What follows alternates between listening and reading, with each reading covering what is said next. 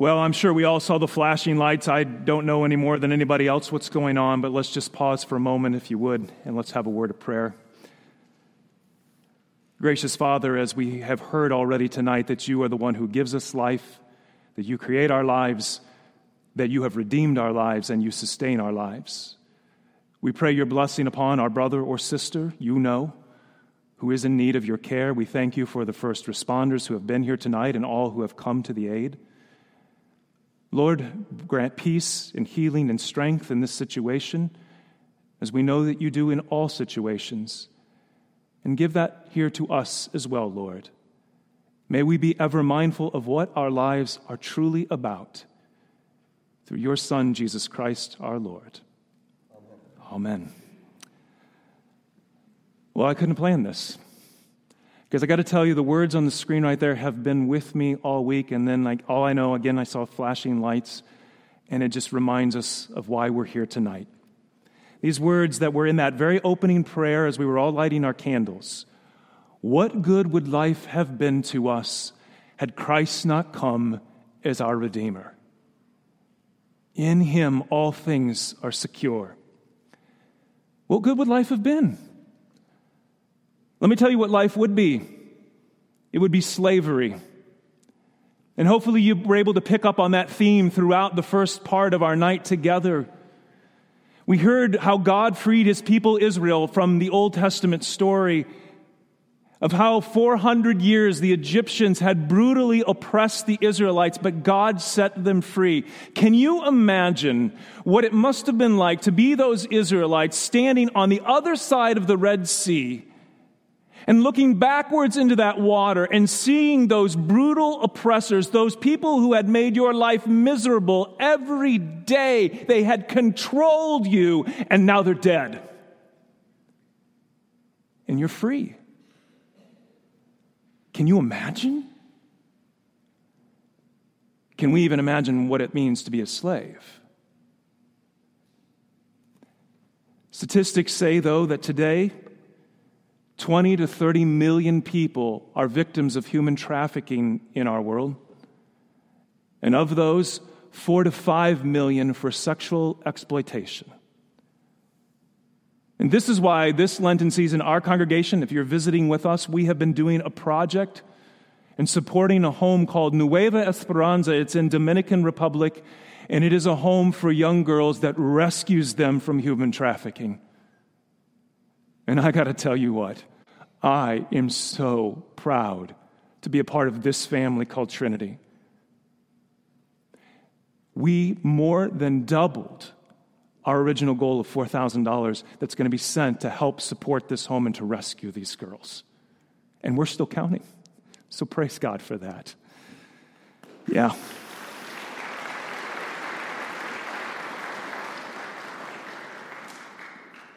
Okay.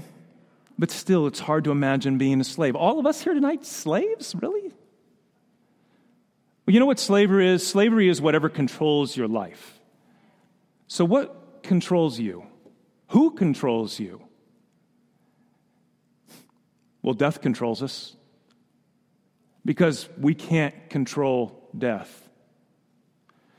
And you see, that begins to mess with you, right? Plays with your mind a little bit. We try desperately to be in control. What we all want to do is to make a life for ourselves. We want to make a good life for ourselves. And so what we do is we go around trying to squeeze every last little drop that we can out of life. We're trying to construct our own happiness.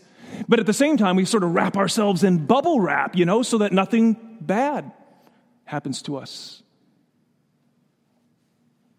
And while we all would say, well, of course, life never turns out perfectly, isn't it funny?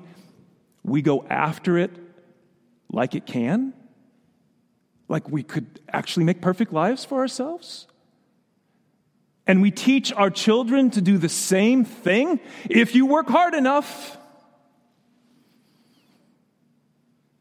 Self-preservation, self-promotion. I become obsessed with myself. And the funny thing is that as I try to make a life for myself, I actually become enslaved to myself. Remember this guy? If you know Greek mythology, this is Narcissus. So consumed with himself and with his own beauty, Nemesis leads him to a pool of water where he doesn't realize it's his own reflection, but he falls in love with his own self, with his own beauty, and he gets stuck there forever. If you would look closely with me at this painting of Caravaggio, I know it's a bit dark, but if you would notice that Narcissus is locked in to a circle with himself in the reflection in the water. And all around him is darkness. If you think about it, there's the first selfie, right? Yeah. And we're the selfie generation. Maybe a generation of narcissists. But see, hopefully at some point in our lives, we begin to go, no, well, that's not right. No, something's missing, and we don't like to be like that. We don't like who we've become, and we realize then, I need something more. I need Jesus. And so we set out now to make a life for ourselves, but now with Jesus. And at first that sounds good. It sounds like the right thing, and in fact, it's definitely an improvement, but we're still actually locked into ourselves. Oh, I'm trying to build a life for myself. Yes, but just with Jesus now. Now, what I'm going to do is I'm going to use him to create the life that I always wanted. See, he can give me all the things that are missing in my life, and he can help me avoid all the bad things in life. Oh, yes, Jesus is a priority, one of many, which means he's not the priority. Oh, he's very useful when I need him. But the rest of the time, I shove him aside because I'm busy trying to make my life or busy trying to make my kids' lives. But friends, a Christian narcissist is still a narcissist. Locked into the self, a circle of the self, still in slavery. What good would life have been to us had Christ not come as our Redeemer? Christ fully redeems us. Christ sets us free. Not when you try to make a life for yourself with Jesus, but when you finally let Jesus make your life. And this is the night that does that. This is the night. You see, Jesus has been on the other side. He's been on the other side of death. He went into death. He went into the tomb, but he's risen. And he's come back out, and now what he wants to do tonight is take us through with him. Just like those Israelites went through the Red Sea, tonight we go through the water with Jesus. We will literally watch one of us tonight go into the water, and he will come out on the other side. All of us tonight, though, and especially those of you who are being confirmed tonight, all of us are renewed in the power of that water, in the power of baptism. Here, Jesus takes us through to the other side of the water, and he sets us free. He frees us from death. Pastor Rep read these words from Romans 6. Do you not know that all of us who have been baptized into Christ Jesus were baptized into his death? For if we've been united with him in a death like his, we will certainly be united with him in a resurrection like his. We will be raised to live with him forever. He makes our lives. This then frees us from this slavery to ourselves, of always trying to be in control, of trying to make a life for ourselves.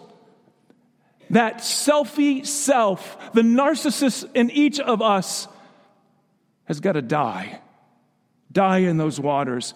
And that's why Paul says this. We know that our old self, that selfie self, was crucified with him, in order that the body of sin might be brought to nothing, so that we would no longer be enslaved to sin, enslaved to ourselves. Look again with me at this picture of Narcissus, and I want you again to look at his arms, locked in on himself. What good is a life enclosed in on yourself? It's a life surrounded by darkness. And now look with me at the arms of Jesus. Do you see the difference?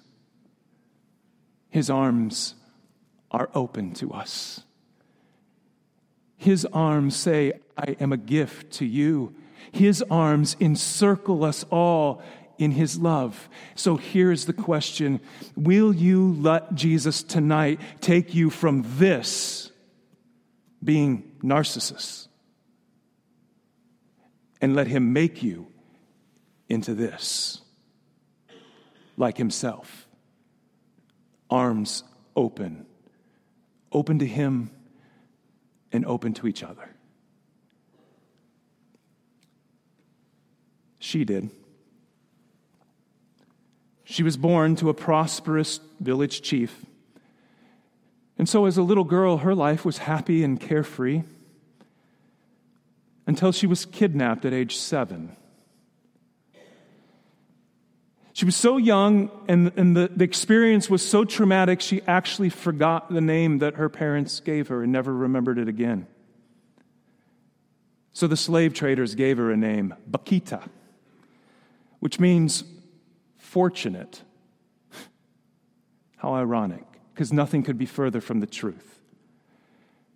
She was forced to walk over 600 miles across Sudan barefoot. For over 10 years, she was sold and resold. She was brutalized and beaten and starved. One of her masters was so cruel that while beating her, this master also was cutting her skin and then rubbing salt into the wound so that she would permanently scar. She could count 114 scars on her body. I felt I was going to die any moment, especially when they rubbed me with the salt. If there was ever a reason to be hopeless and to despair, to be bitter towards life, to be bitter towards humanity, this was it. Eventually, though, she was sold to a kinder master who took her to Italy. And while that master went away on a trip, she was put into a convent of nuns for safekeeping, and there she began to learn about Jesus.